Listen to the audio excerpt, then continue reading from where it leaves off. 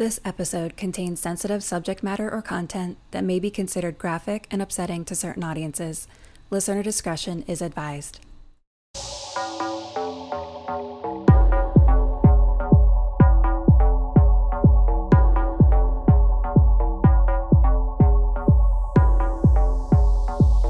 What's up, honey? I'm Simone. For years, I was looking for a spiritual sanctuary, but never felt like I fit into the wellness space. I was so turned off by the idea that I had to fit into what spirituality should look like or should sound like, I carved out a niche of my own.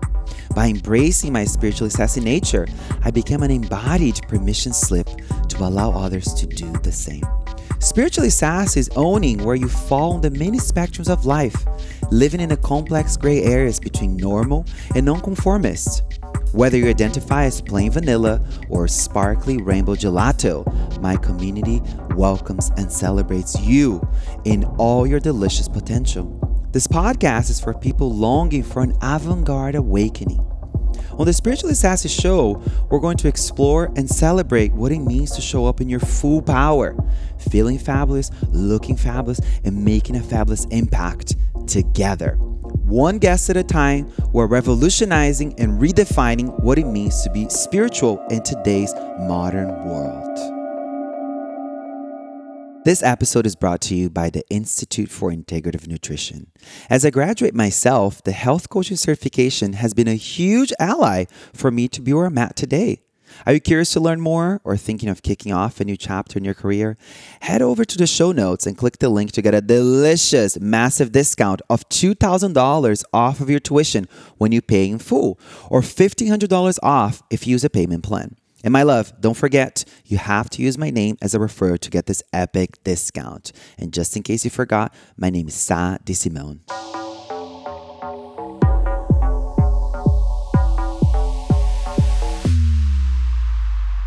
Hello, gorgeous community. Today's episode of the Spiritually Sassy Show is with my dear friend, Shaman Durek. Shaman Durek is a 6th generation shaman, author of the bestseller Spirit Hacking, Shamanic Keys to Reclaim Your Personal Power, Transform Yourself, and Light Up the World. Shaman Durek is a visionary for the now age. His focus is on the evolution of humanity and simplifying our lives through common sense. He is redefining what wellness means by putting the power back in the hands of the people so that they may live consciously, authentically, and in alignment. Through his powerful ancient teachings, he helps demystify spirituality, making it attainable and understandable for the mainstream audience. Durek's teachings have impacted thousands of people, from diverse public figures like Nina Dobrev, Gwyneth Paltrow, and tech giants like Dave Asprey of Bulletproof. He has a recurring role on the nationwide CBS television show The Doctors, where he aids guests in overcoming challenges that are impacting the connection between their emotional, physical well-being. Shaman Durek has been profiled in People magazine.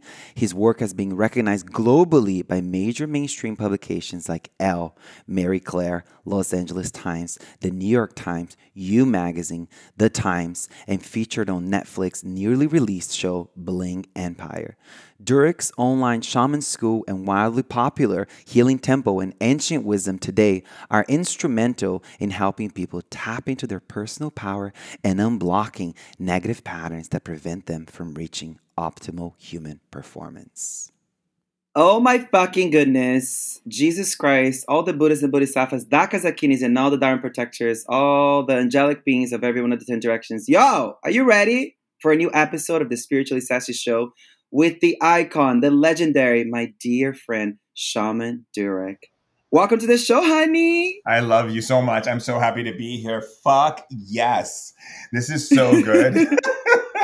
Every time when I come with you, I feel like going crazy. I don't know. I feel like when people feel like they get, like, there are people like, oh my God, I'm crazy. Like before they get locked up, because that's how crazy they are, because they do like crazy stuff in the world. I feel like that guy, like wanting to beat the pavement and scream and yell and be that crazy guy, because that's how I feel when I'm with you. I'm just lit.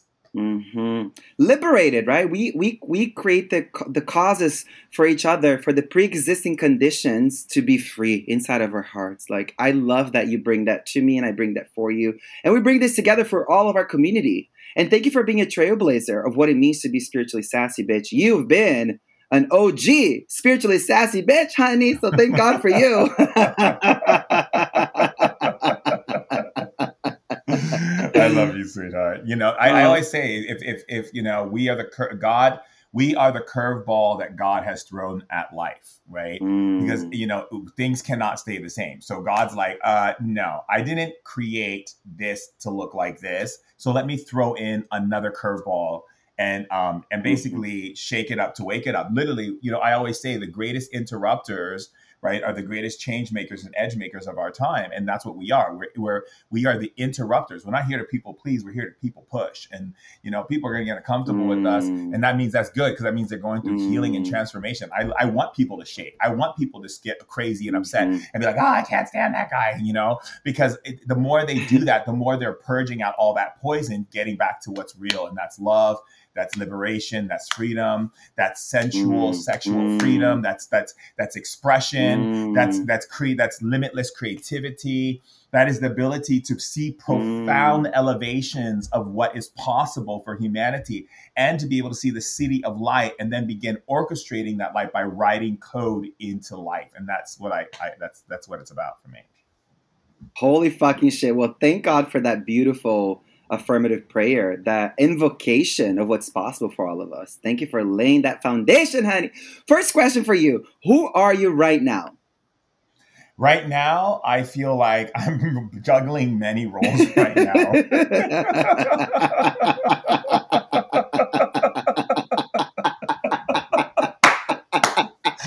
I don't know who the fuck I am right now.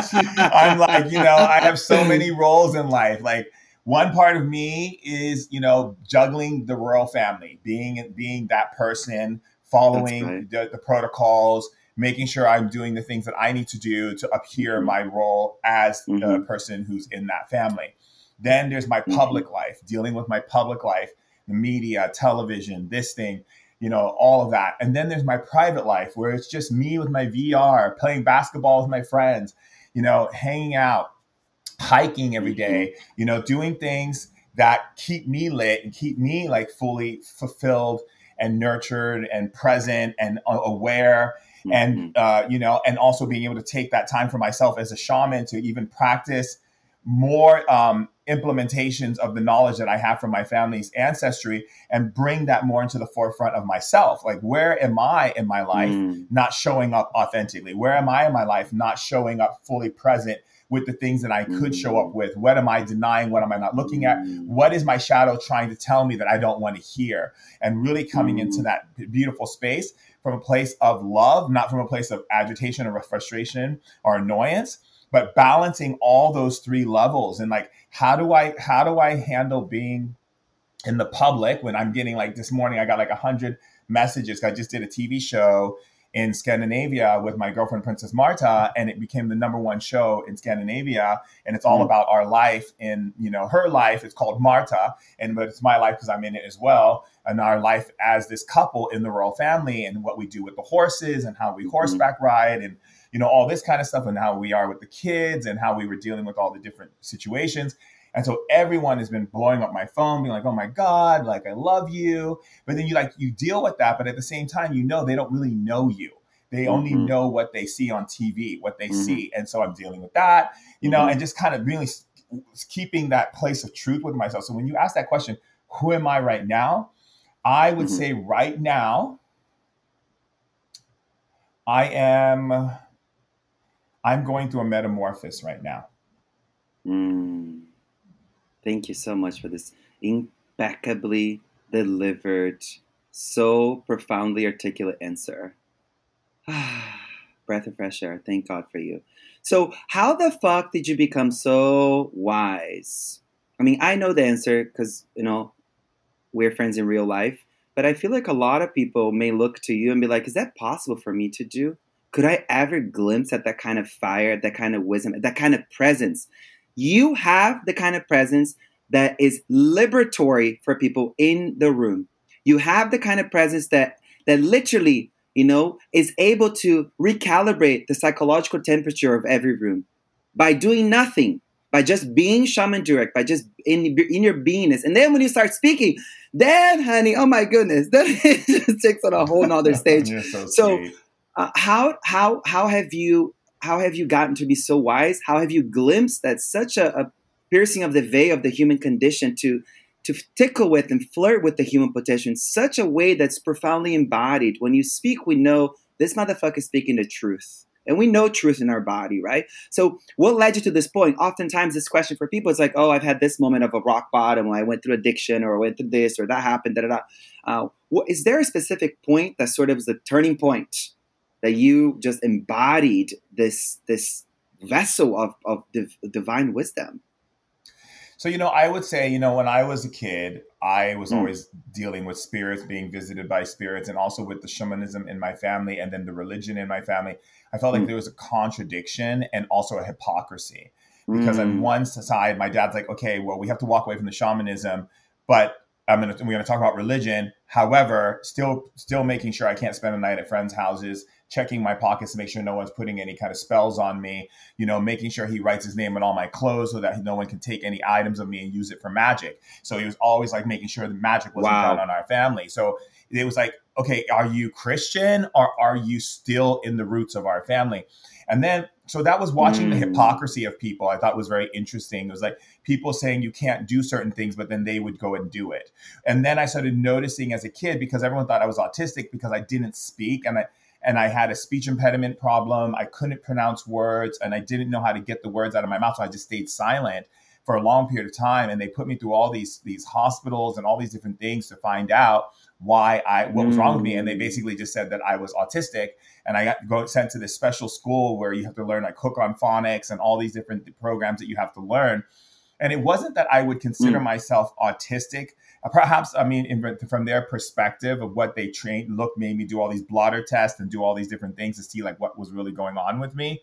But what I would find was that I was highly sensitive. I was a highly sensitive being, and I could see the truth of people's behaviors beyond the lie that they were actually projecting into the world. So it was almost like I watched people walking around projecting themselves into the world as one way, but then living their lives completely different in another way. And I think it was because I saw the hypocrisy in my own family at a very young age, and I knew what it was.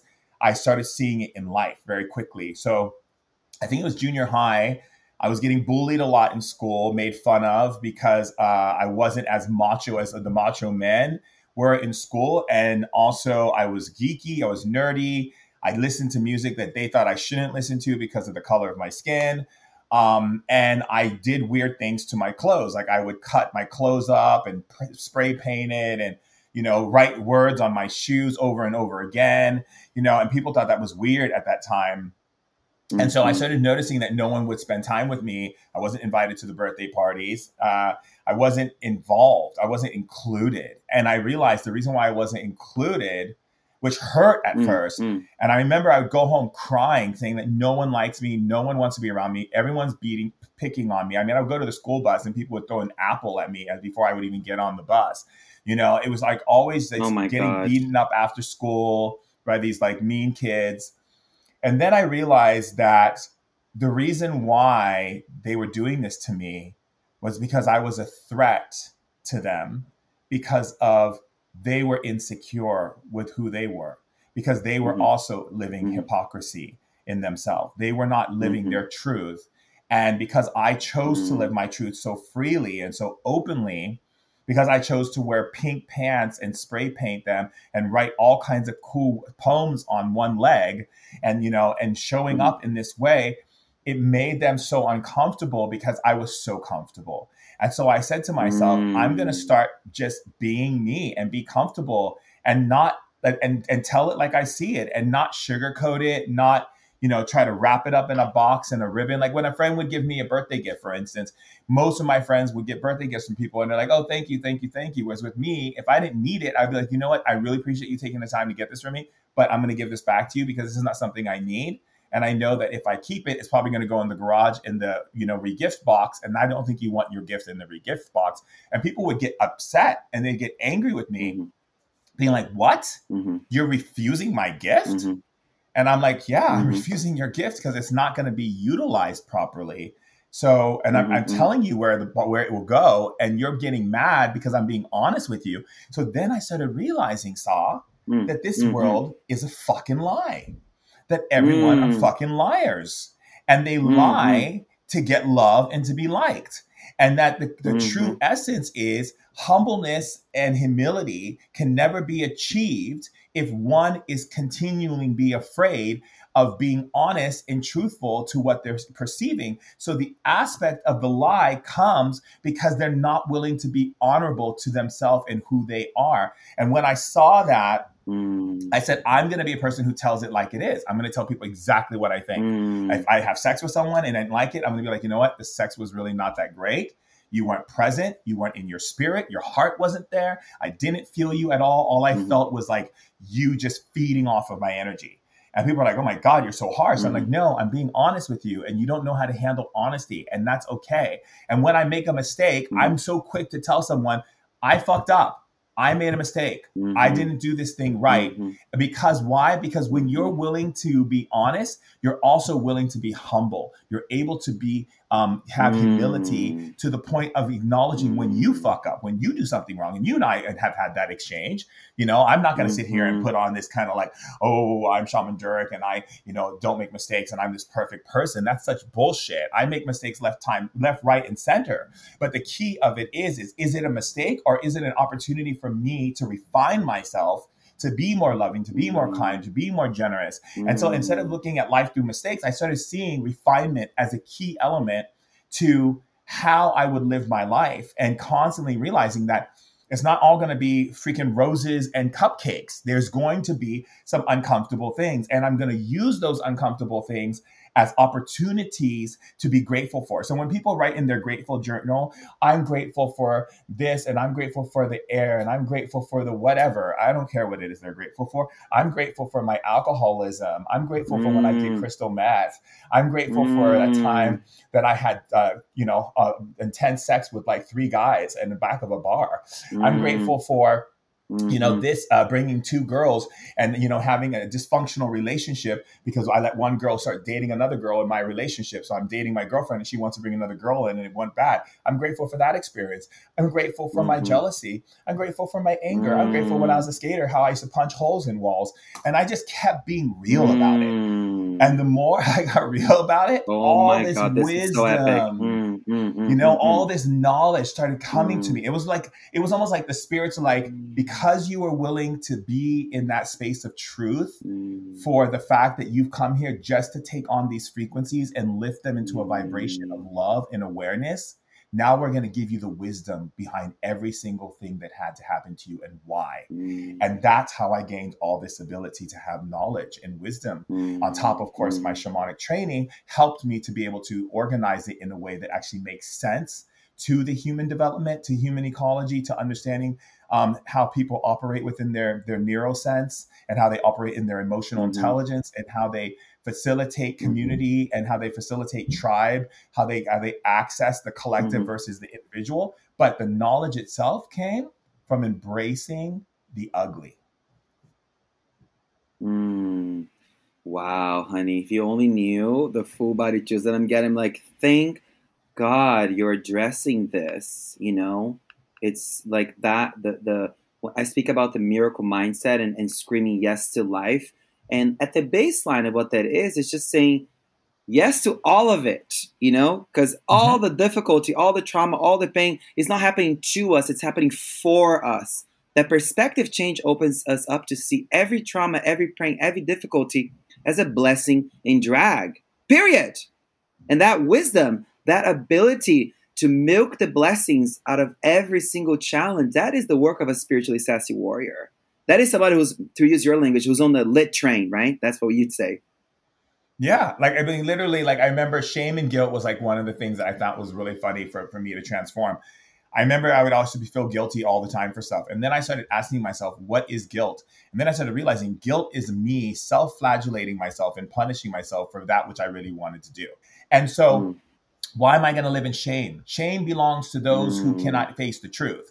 Guilt belongs to those who cannot say the truth. Why am I going to make myself miserable because everyone else chooses miserable to live a hypocrisy life and live in lies, versus just simply say it happened. Yes, it sucked, or it didn't suck, but I'm not going to let this be the thing that actually takes me down. Every single situation that happens to me in my life is literally me being able to take a frequency on earth, an energy on earth that someone has not been able to fully transmutate or to alchemize. And I always see humanity as that we are all alchemizers. We're all here to be alchemists. And we're all here to take energies and bring them into the alchemical form and transform them back into love, into the space where it is not operating in aggression. It's not operating in attack. It's operating in harmony and balance. And to me, that is the key for enlightenment for me. Enlightenment is the key of, can I alchemize all these dense frequencies with non-judgment, no attachment, and full appreciation and acceptance of them, and bring them to a higher place where I'm able to dance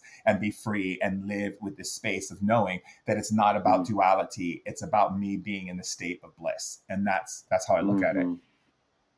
I love it. And let's talk about a topic, because some people would say the family dynamics that you've had, and then this trauma at such a young age, and the kinds of things that have happened in your life that you've endured, that built you to be such an iconic person. People would say, oh, some people are innately evil. These are toxic family members. What do you have to say about toxic people or genuinely evil people? How do you break that down? So I don't look at it as a person being evil. I look at it as a person being distorted through because they have been given the wrong information.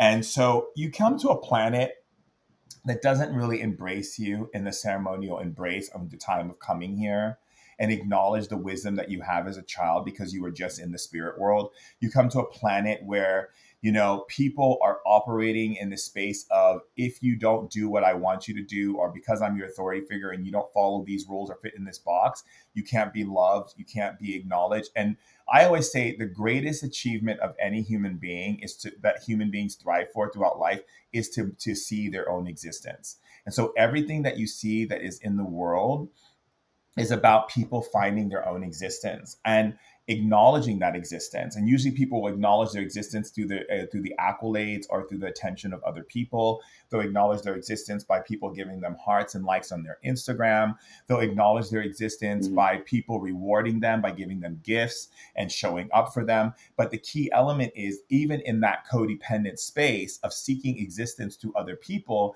we still are not able to see our existence. We can only see it when eyes are upon us. But is there a place where we can acknowledge our existence without eyes upon us? And I think that when people say evil or whatever, I think, one, they're putting them in a duality, because I'm an eternal being. So if I go to any planet, and let's say I go to a planet and I play this, what people call evil, I'm playing it for the energy frequency to be uplifted and changed and alchemized.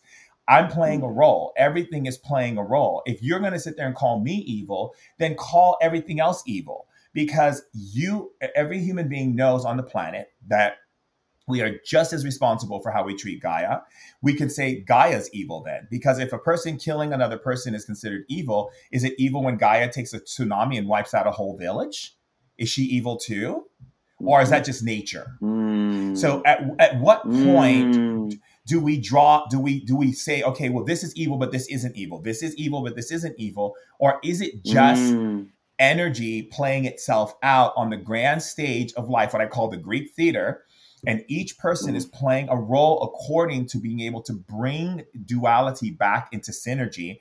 And so whatever role it may look like someone is playing, it's actually helping you as an individual be able to move through different frequencies of discord and trauma and hurt and sadness and pain and loss, to be able to transmute those things and bring them into enlightenment from the perspective of love and awareness of all things existing, which most people don't see all things existing. They see only the thing that they feel is comfortable existing.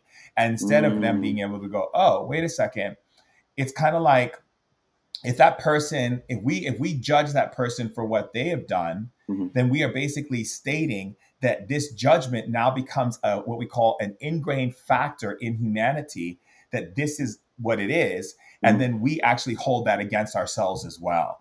And so instead of us transmuting all of it into one form of energy, which is love, right? Compassion, right? Which is I call it the deep awareness of compassion, is the ability to realize that if there's a rapist, a killer, or whatever, you're able to love them unconditionally, because you're not loving the act that they did, you're loving the spirit that they are. And so that to me is why I can sit down and spend time with gang members on Raras who've killed people, or mob bosses in Kurdish countries, where I sit down with them and help them understand why they became the way they are. That's why I can integrate. I work every weekend. I work in Snake River Prison, and I do conversations with inmates on the phone. And I have this program that I started there, and I'm building this program out. And I've been teaching inmates how to just start with meditation, just listening to their breath.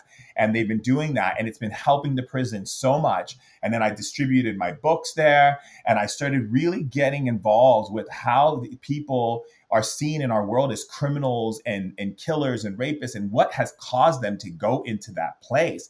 And what I have found from these conversations, I was talking to this one guy who's in there for life because he killed 2 people, was that he felt in himself that no one ever loved him. And he had voices in his mind that would tell him that he wasn't lovable, and that this would actually make him feel better by protecting himself, that he had to go and take this, this life of these 2 people. And when I get deeper into it, I see the part of that little boy inside of him who felt like he came into a world where there was no one here to hold him, no one there to comfort him, no one there to tell him the truth of who he is. And so all of the negativity built and started attracting more of these dense frequencies until it took over him. And now that he's been meditating and so forth, he cries on the phone with me and tells me, I wish I could have made a different choice. He goes, and Durek, he goes, the hardest pain is not the pain of what being here in prison. It's the fact that you have brought my attention and awareness of the light, of consciousness, of these things that you speak about. And that has become my greatest pain, because now that is that is the thing that's is making me look at the places where I have to come into love. And in that place of coming into that love, I'm going through a great deal of suffering, because I'm having to realize that I have to come into love for the part of myself that did those things. And I'm having the hardest time doing that with this knowledge. And so to me, I look at, rehabilitation in prisoners. I call them forgotten souls, people we just throw away out of society. We just don't care about anyone who's different and doesn't follow within the structure that the Matrix created. We're just like, oh, let's just get rid of them. And I'm an advocate for forgotten souls. I'm here for forgotten souls, because I believe very strong.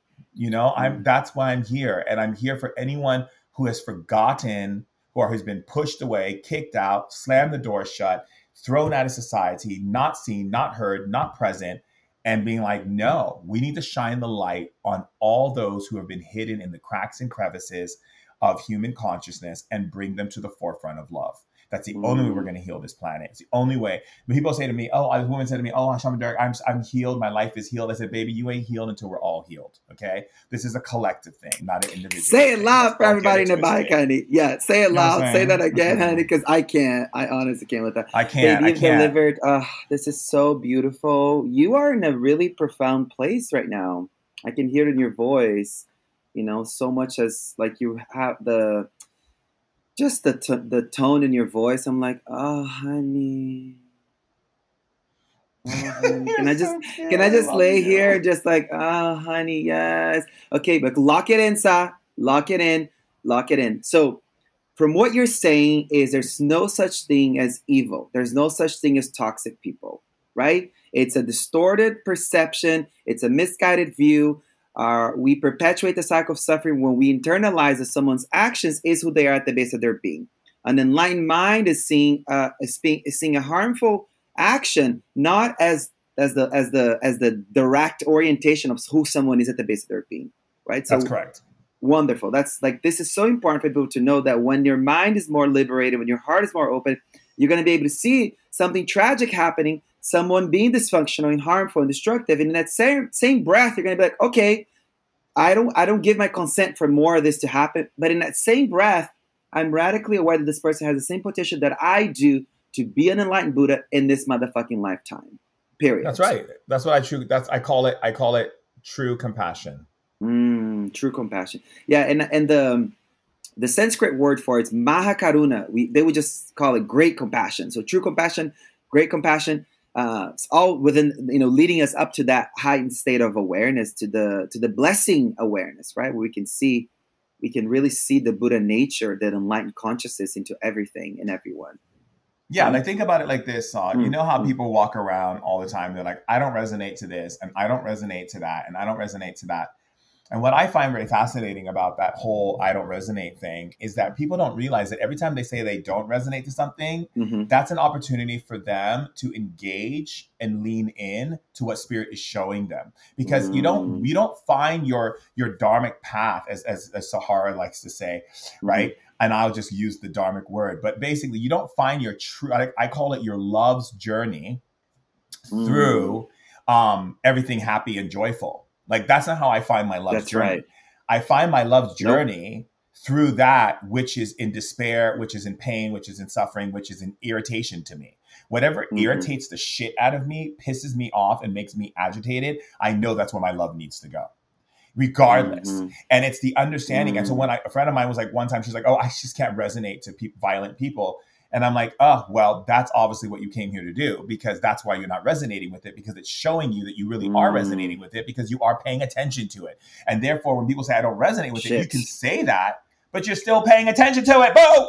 You are. Let's be real. Right. You've been looking, you've been watching, you've been seeing, okay? You've been peekabooing around the corner. You know what you see, and you know what's there. So stop acting like you're not resonating with it when you keep looking at it, boo. If you ain't resonating with it, you're it's out of sight, out of mind. You know what I'm saying? It doesn't even come in. It doesn't even be seen. You don't even see it in your peripheral. You're not seeing it in your prefrontal lobe, like nothing being. But when you are and energy is presenting itself to you, it's because spirit is asking, will you take the call to bring love, healing, compassion, understanding, generosity, kindness, and understanding to this situation? That way, that is what I call a true light worker. To me, a light worker who's saying, I don't resonate. Well, how many times does spirit send you opportunities for you to follow a love's path, but you chose to deny it because you think a love's path is being blissful? Bliss is achieved in the act of service, not in the act of sitting back and being holier than thou.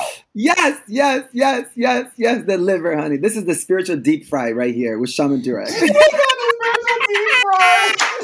We better be flying up some green tomatoes. I love some. I love that. Some fried green tomatoes, baby. I want some fried green tomatoes. I want some shishito peppers. Oh yeah, I bet you do. Spicy one. Like this leads me to speak about like people who use the word so often in their vocabulary, protection, boundaries. And they use all of that because they are saying, I'm an empath, right? And I'm going to give you the mic to speak to that because people are sort of tired of me sort of nagging on this over and over again. You have such an enlightened perspective into all this, which I love. I say this often to people. There will come a point on your spiritual journey that you're going to be inspired when you see despair. You're going to be inspired when you see trauma. You're going to be inspired when you see confusion. You're going to lean into it. You're actually going to breathe in the suffering of the world, and you're going to breathe out the antidote. That is a true light worker. You're like an air purifier. You're literally a walking alchemist. That is the work of a true spiritual Sassi warrior. It's working towards that. And I love what you said, that if you're saying you're not resonating, but you're triggered by it, and you turn your blind eye from it, and you're like, bitch, the truth is that is actually feedback to where you need work, honey. So walk towards it. What's up? What's good, girl? What's good? You know what I mean? Yes, exactly. My whole understanding of empathy, and I've been, looking at empathic behaviors for a Hmm. very long time. Yes, you I've been have. doing a lot of research on it Mm-hmm, and mm-hmm, the different levels of empathic people. I can't even get the words out of my mouth. Empathic people. And so there's different types of empathic people. There's empathic people who either feel what is called social conglomerates. They're empathic people who only feel what's going on in a social situation. And that's where their their empathic abilities are channeled into.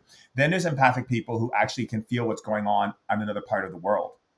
Then there's empathic people who feel individually, and then there's empathic people who feel collectively. And then there's empathic people who actually feel suffering and pain because that's what they've been programmed. That's what their superpower is. So empathic ability is a superpower. It's an ability to sense frequencies and energies and emotions that are either presently aggressive, distorted, or non-distorted, or brought in love, balance, and harmony.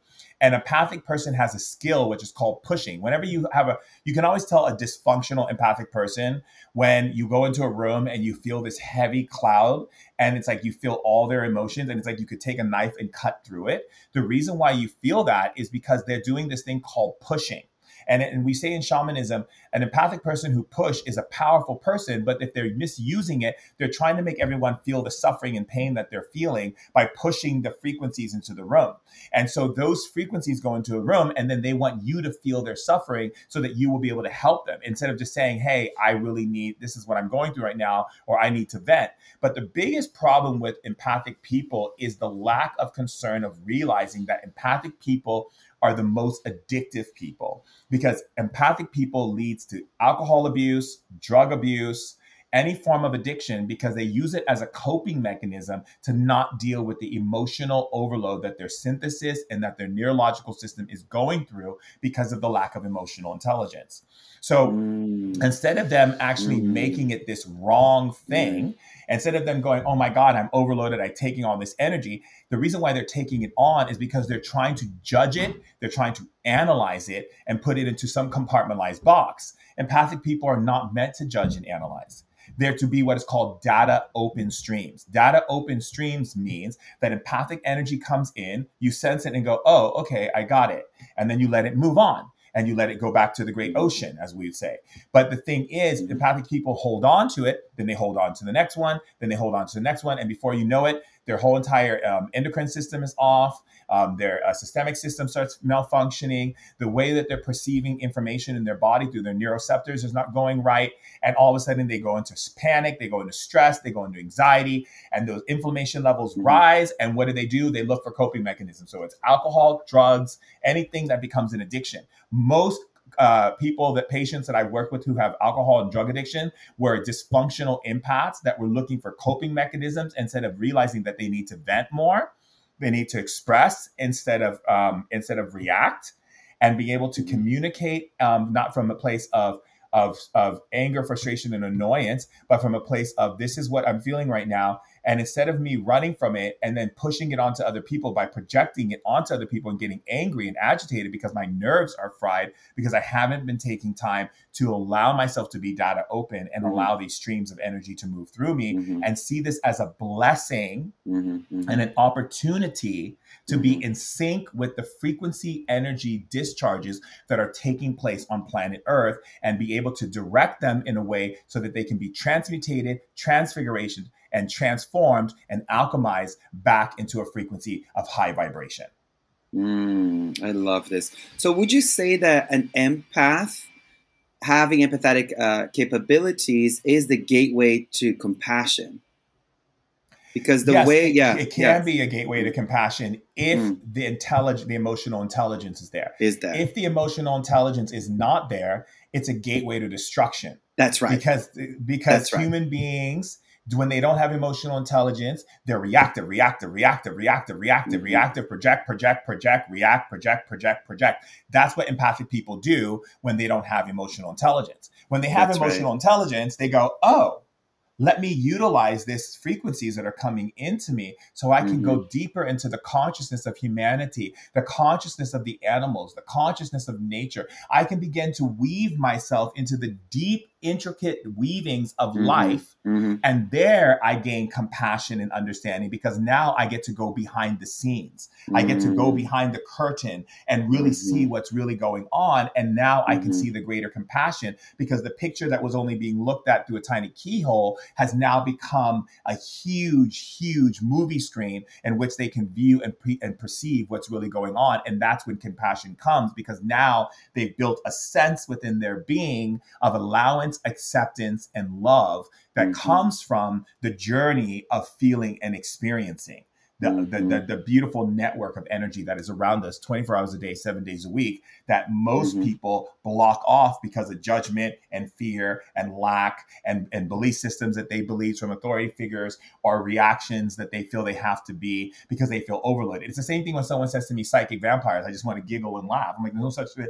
If you understand about vampires can't come to your house unless you invite them. They can't come in. So, I mean, I don't know what you're saying, boo. So if there's a vampire in your midst and it's feeding off of you, that's because your ass took a razor blade, cut your wrist, and said, "Drink me, bitch, drink me," like you thought you were in Alice in Wonderland. Drink me. Okay, it's like, let's be real about it. Like, stop pretending. Stop trying to find things to make yourself look like you're a victim so you can get more love, when all you have to do is open up to this amazing, powerful network of energy that is moving through you, that's asking you to embrace it and surrender to it. And the love that you're seeking will come through all of that. And that's how I see the gateway to compassion, is that they have to first surrender to the space of being the space that spirit has created for them, and then connect into the emotional intelligence, so they're not judging the situation, but they're understanding it from its true design. And the true design shows them why it has to be this way, why energy is this way, why this thing is this way, and then compassion is born. I love this so much. I often say to people, it's like, if when you feel somebody else's feels, and it triggers your own insecurity, your own doubt, your own confusion, your own anger, rage, shame, guilt, whatever it may be, and that shuts you down, that puts you in a state of even more confusion. So when you feel let me say this again. So when you feel the feels of another person, and you're like, I'm an empath, and I go into a room and I feel everybody's depression, anxiety, whatever. And then in that very moment, if that anxiety, the depression that you have touched on, that you have lightly touched and engaged with, because you have the sympathetic capabilities, and if that's on that same breath, it hasn't become transmuted, alchemized into compassion, aka the antidote, right? Even if it's just a silent blessing in your mind, even if it's a deep breath for the collective, then your empathy it's you saying, I'm half of a human. You're saying, I'm only have half of my superpowers are available. I only have half of my superpowers. That makes sense. So when you say, exactly. So this is so important. I thank you for elaborating on this, and really bringing to the full scope of the importance of, like, really using your empathetic capabilities to be able to enter into the supreme transformative power of compassion. Yeah, I mean, that's, like I said, most alcoholics and people who are in crack and drug addiction, where they're highly empathic beings who let it take the best of them, and they found a coping mechanism to run from what their powerful superpower was.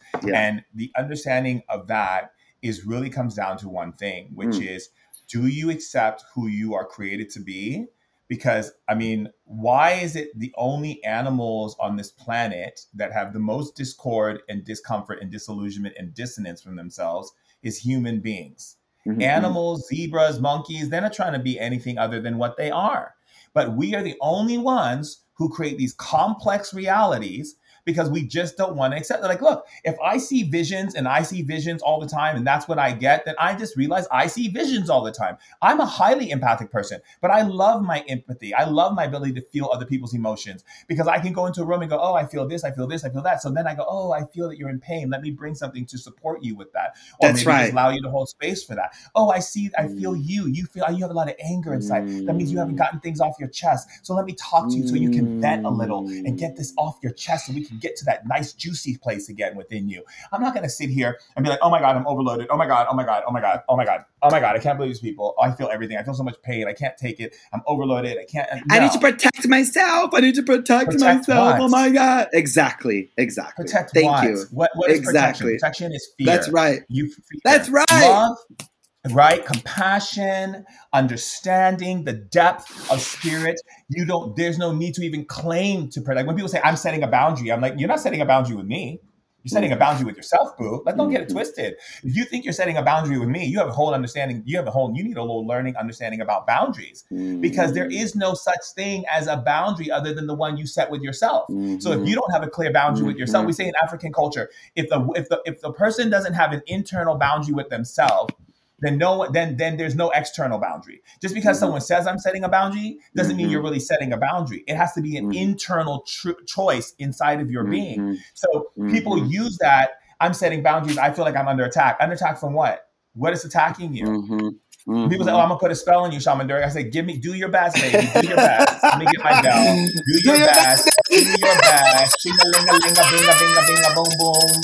Shaga-laga-laga-laga, boom, boom, bing, bang, Do your bang. best, Do your best, boo-boo. Do your best. Oh my Right? God. Get all the candles, get all the herbs.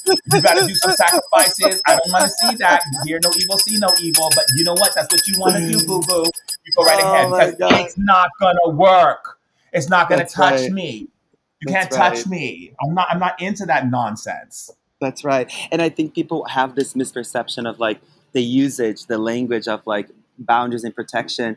And I always say to people, like, this is sort of like spiritual immaturity. Like at some point, at the beginning of of your path of transformation, of liberation, you do have to take some time away from the people, place, and things that have, co-created the trauma in your life. And then at some point, you realize that is only the start. And then when you re-enter the world as a more liberated version of yourself, as a more developed version of yourself, there's nothing to protect. There's only to give. There's only selflessness. There's only altruistic tendencies to develop. And protection is a disservice to your own well-being and to the well-being of the world. Because the helper's high, the service high that you get, I love what you said earlier. The nectar of bliss comes from service. That is so, the way you articulated that is the highest truth, bitch. Thank God for you. Preaching the fucking high truth. So fuck yeah. You want to know why people stay in trauma? So I'm going to give it to you simple and easy. Go. The reason why people stay in trauma yes. is because they can't accept that this thing happened to begin with. It's literally, they stay in trauma because they're in judgment with themselves that this happened.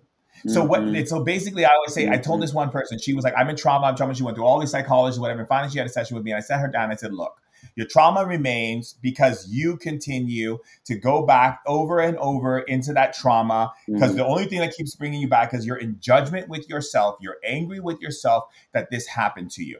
And so until you actually let go of your judgment of yourself and let go of your anger of yourself, your trauma will remain. The trauma is lodged in your body because you keep it in your body to keep punishing you. It's a self-flagellation.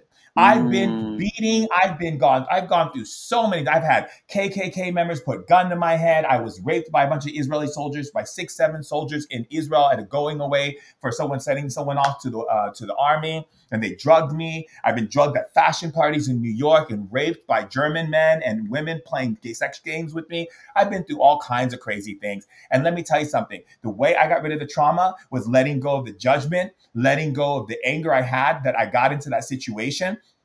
It's basically like, if you're going to go back and visit the graveyard of your past every single day, you're going to get depressed. Every time you go back to the graveyard, you're going to get depressed. Why do you keep going back to your graveyard, boo? Why do you keep going back to your graveyard? If you have a time machine, you're going to go time. Okay, let me get a time machine. Okay, girls, we're going to get a time machine. Okay, all right, Cynthia, where are we going? I want to go back to when that guy broke my heart. Oh, I was thinking about going back to the time when that guy really was so rude to me. And I want to go back to the time when I lost all my money and that guy robbed me of all my money. Yeah, I want to go back to the time when I was in the hospital and I was having a hard time when giving birth. Remember how much pain I was in? Let's go back to that. That's what you're using your mental time machine for? You're going back to graveyards. You're going back to tragedy. You're going back to pain. No wonder why you're not coming out of it, because you keep typing the coordinates in to go back. Why That's are you right. going back? That's Go right. forward. Go in. Go, but don't go back. I've Mm-hmm. gone through so much pain. I do not spend my time focusing my time machine when I go back in my thoughts on the painful things that happened to me. I focus on the time when I first went to Disneyland. I focus on the time that I first had sex. I focus on all the beautiful moments that were just actually Mm-hmm. so amazing.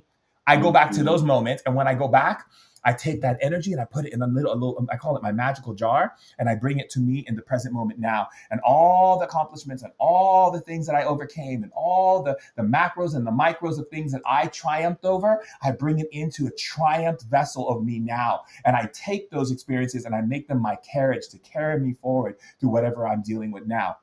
I don't play that Mm. game. Mm. I mean, So trotting. juicy. Let me get my bill. We trotting in Hey! my carriage. Yeah, this is my triumph carriage, y'all. You know how much shit I've been through in my life? This shit. So I went back and looked at all my accomplishments. I looked at all my things that I overcame. And let me tell you something, okay? I'm going to make it through this right now because I did it back then and I'm going to do it right now. I am not going to the damn graveyard. Fuck You that get shit. It's like, zombies and stuff. People fuck zombified. that They get shit. zombified. That's right. I mean, I ask people, I was like, Boo Boo, why are you replaying the horror movie 275,000 times in hopes of finding a different outcome? Let No, it be. no. It Oh, no. I happened. got to ring the bell for that. No.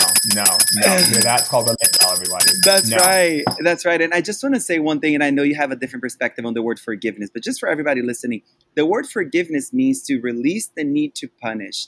For those who've caused you pain, when you say I forgive you, motherfucker, you're giving yourself the gift because you're no longer holding on to resentment. You're no longer harboring revenge. You're no longer looking to punish them because people who cause pain to other people, they're in pain. And then when you're forgiving yourself, you're saying, I release the need to punish myself. So, like, let go, girl. Let go, hunty. You know what I mean? Stop revisiting the past. Stop approaching your current existence through your painful past. You know? Allow the new version of yourself to be reintroduced. Meet yourself new. How sexy is this bitch? This new version of you. She's delicious, seductive, intoxicating. Let her come Get a through. new wardrobe. Let her Get a come new through. wardrobe. Get a makeover. That's right. Get a makeover. Let I'm your tired of seeing you in that external. jean jacket. That jean jacket needs to That's go. I'm right. sorry. You're wearing that That's same jean jacket right. and the same jean skirt and those white shoes, and you think you're gonna be happy seeing the same outfit every day? I don't think so. Nobody wants That's to be right. in Groundhog's Day, okay? Nobody wants That's right. Groundhog's Day. That's Save right. it for the That's right. movies, boo. Save it for the Yeah. movies. Seriously, like let your external match your internal liberation. Like, Seriously. like work with that. And you are so deliberate about that. And I love that you are a shaman with a pure lineage, and you deliver these iconic fashion looks. So let's talk about queerness, fashion, and art, and the role of all these things on the spiritual path. Yeah. Tell me about it. Well, I really do love meditating with my Gucci. I think it's important. I think having really nice, cool, fashionable clothes and hot bags. Like just the other day, one of my business investors got me a beautiful new bag that I have, Louis Vuitton. I was so happy. And I just sat in meditation with it. And it brought all this energy through my being. I make jokes about it all the time with my girlfriend because people put so much emphasis on these material things and fashion, whatever. But I Mm-hmm, like mm-hmm, looking good. I like rocking my mm-hmm, bags. I like wearing my jewelry. I like going out and wearing what I want to wear. Like mm-hmm. just the other day, I got some new gold shoes from this designer. I like the gold. I did a ritual with it. I put candles around the table. I put my shoes on the table, and I just did a whole ritual that the gold. Every time I wear the gold shoes, I'm bringing abundance into my life and prosperity to my family and my friends. My gold shoes are bringing me life. I felt like Wizard of Oz. When Mm. Dorothy had the red slippers, I made mine the gold shoes. I feel like as long as we don't become a bitch to these things, we can enjoy nice That's things. We right. can enjoy fashion. I can't stand a person who tries to be, well, I would say try to be, because to me, that's not spiritual. Spiritual to me is evolution. But I'm going to say try for the sake of trying. A person who says, I'm so spiritual, I don't need material things. I'm so spiritual, I don't need those things. But baby, you smell, you haven't cleaned under your arms, okay? You wearing the same old clothes. I don't want, and it's not cute. Like just being spiritual doesn't mean you need to look like, like freaking, Mm-hmm. like what's it called? Like Orphan Annie rags. You don't need to, you know? You have to realize that spirituality is an evolution of the self. It means that you see yourself in the highest place. Seeing yourself in the highest place is also feeling good, looking good, speaking with beautiful words, feeling beautiful things come in your heart, sharing those beautiful things to the world. So for me, I love fashion. I go to the fashion shows in New York City. I go and I look at the clothes. I meet with designers, be like, I want that jacket. I want this shirt. I want to look pop. Like even right now, I'm wearing my Gucci pants. I want to feel good about what I'm doing and what I'm out in the public, especially because I'm in the eyes of the public and being with the royal family. I don't want to always have to be, I'm always in a button down suit with the royal family, but sometimes I like to switch it up. When I'm away from them, I like to look good, but it doesn't mean I need to always walk with dashikis on and wearing like beads around my neck because I'm Shaman Durek and I have to look like some guy who came out of Kenya, you know, and you know, and then no, no, baby, no. No. Oh No. my God, so juicy. And talk about the role of sexuality and queerness in the spiritual path.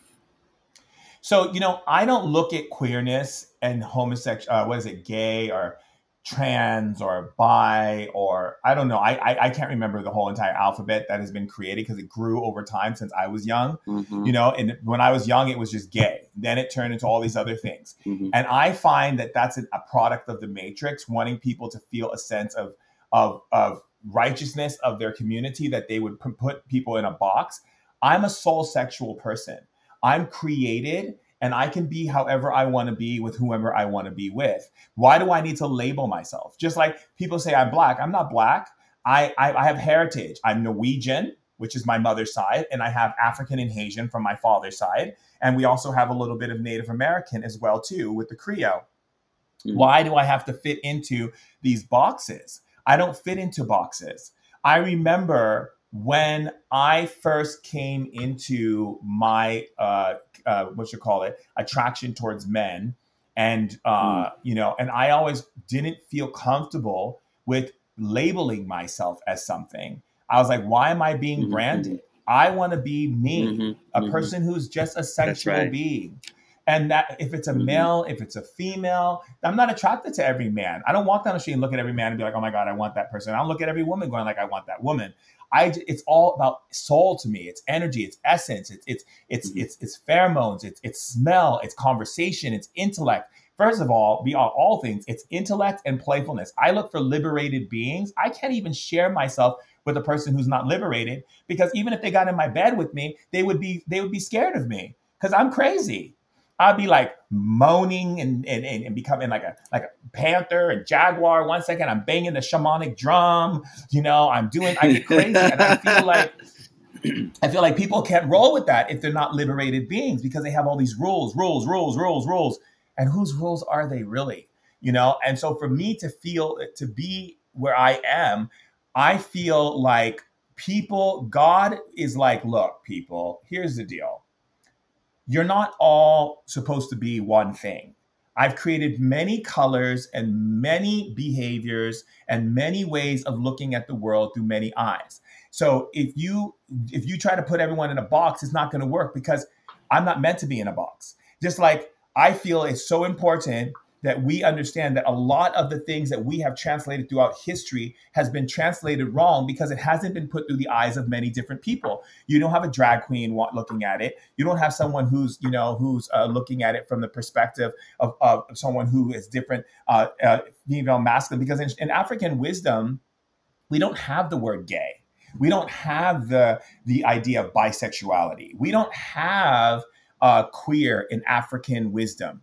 We have masculine, feminine spirits that dance through you as according to what you've come here to accomplish. Sometimes a woman in African tribes would be the masculine energy, while the men would stay home and care for the babies in the tribe. Sometimes men and women in the African tribes would stay home, and those who were considered gay by consensus of what people call in the Western world would be the one hunting, because they had feminine masculine abilities, so they can sense danger and they knew how to hunt with the masculine energy to be able to structure things. So when we in African wisdom, we say that, and especially in West Africa, which is where my family derives from, the West African belief of ancient times was that in order to truly become an evolved being, You must merge the feminine and masculine, not as a construct of label or any of these things which would hold you and trap you in whatever that label is associated with.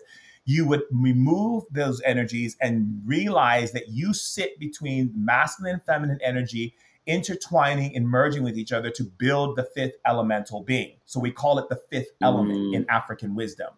And if you look at the teachings of Dagara, talks about the elements, and the last element is the fifth element, and it talks about people who are able to share their body with the same sex.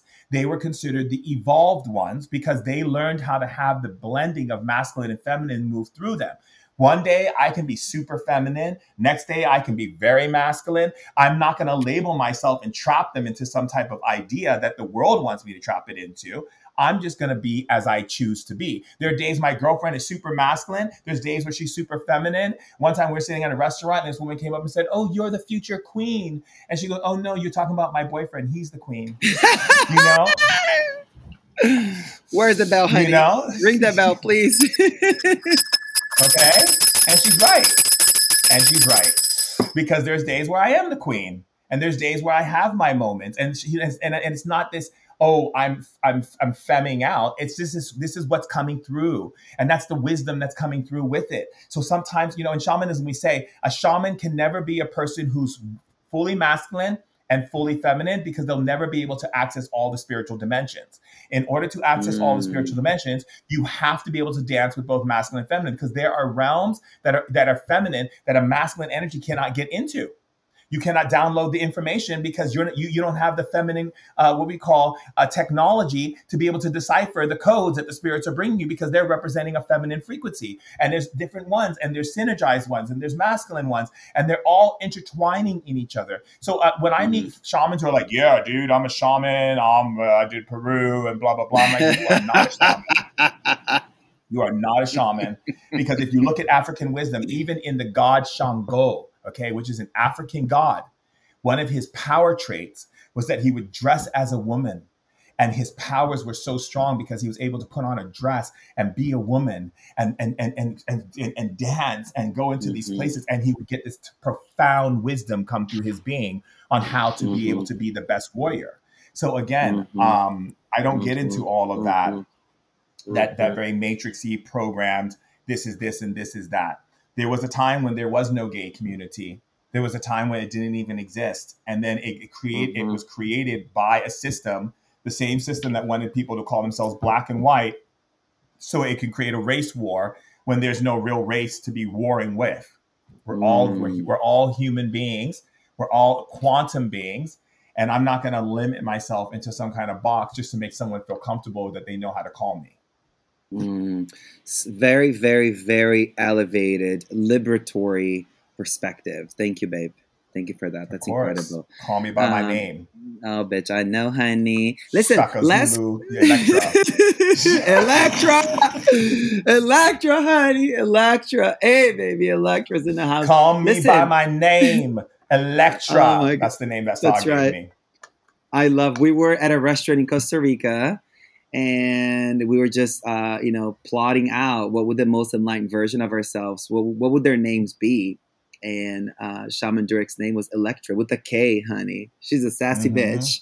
I am a sassy bitch. Listen, last question.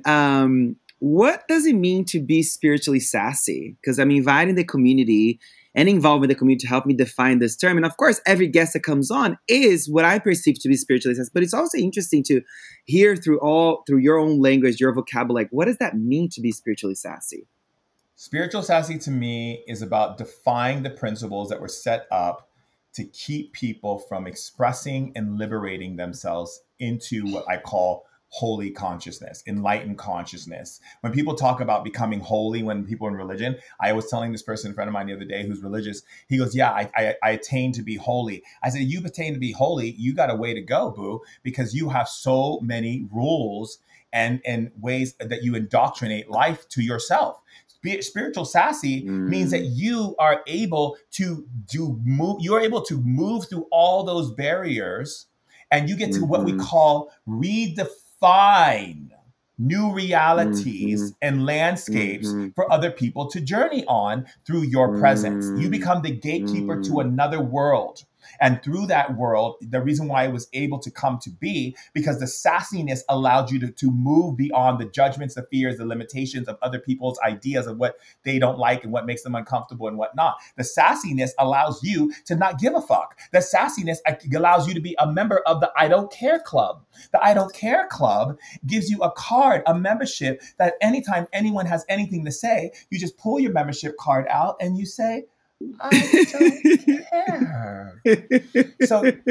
So to me, it's like the more sassy you are, the more you are honoring creation. Because the more sassy you are, you're showing the limitless, the multidimensional, the quantum in every moment. And to just add an extra, every human being that operates in spiritual sassiness becomes a doorway and a key to unlock the chains of those who wish to be in chains to their freedom. Jesus fucking Christ. Bless all the Buddhas, Bodhisattvas, Dakas, Akinis, all Dharma protectors, gods and goddesses, all angelic beings. Thank you. Wow. Oh my God. Ring the bell one last time before we go, please. Like when you see someone dancing in the street out of nowhere and prancing, when you see that, what I tell my friends go, oh my God, look at that person doing that. I go, that person is basically just giving you a way out. They are anomalies to the matrix. Their job is to show you a doorway out of your prison. Thank them. Give them some fruit. Bring some offerings to their feet. Where's the incense? Wash their feet. I love you. This is the shit that you deliver. I'm like, yes, honey, this is it. Wash their motherfucking feet. That's right, honey. I saw this fabulous drag queen. She had like feathers on and these purple lips and the like very peacock look. I said, you know what? I'm sorry. I have to. I went and got some water. And she goes, what are you doing? I said, just sit here in this chair. I'm going to wash your feet. She said, why? I said, because you are sacred. She goes, why do you say that? I said, because the world, despite what you understand in the spiritual context, you are the doorway to freedom. Oof. Jesus Christ, honey. This is be a whole new state of a whole new layered pieces of your new book. Like this right there, that is nectar that we need. So thank you for that, my love. What a joy. What a joy. What an honor. What a delicious conversation. Oh my God. Thank God for you. Thank you everyone for listening. Shaman Durek, always. How many mental orgasms did we have? Right.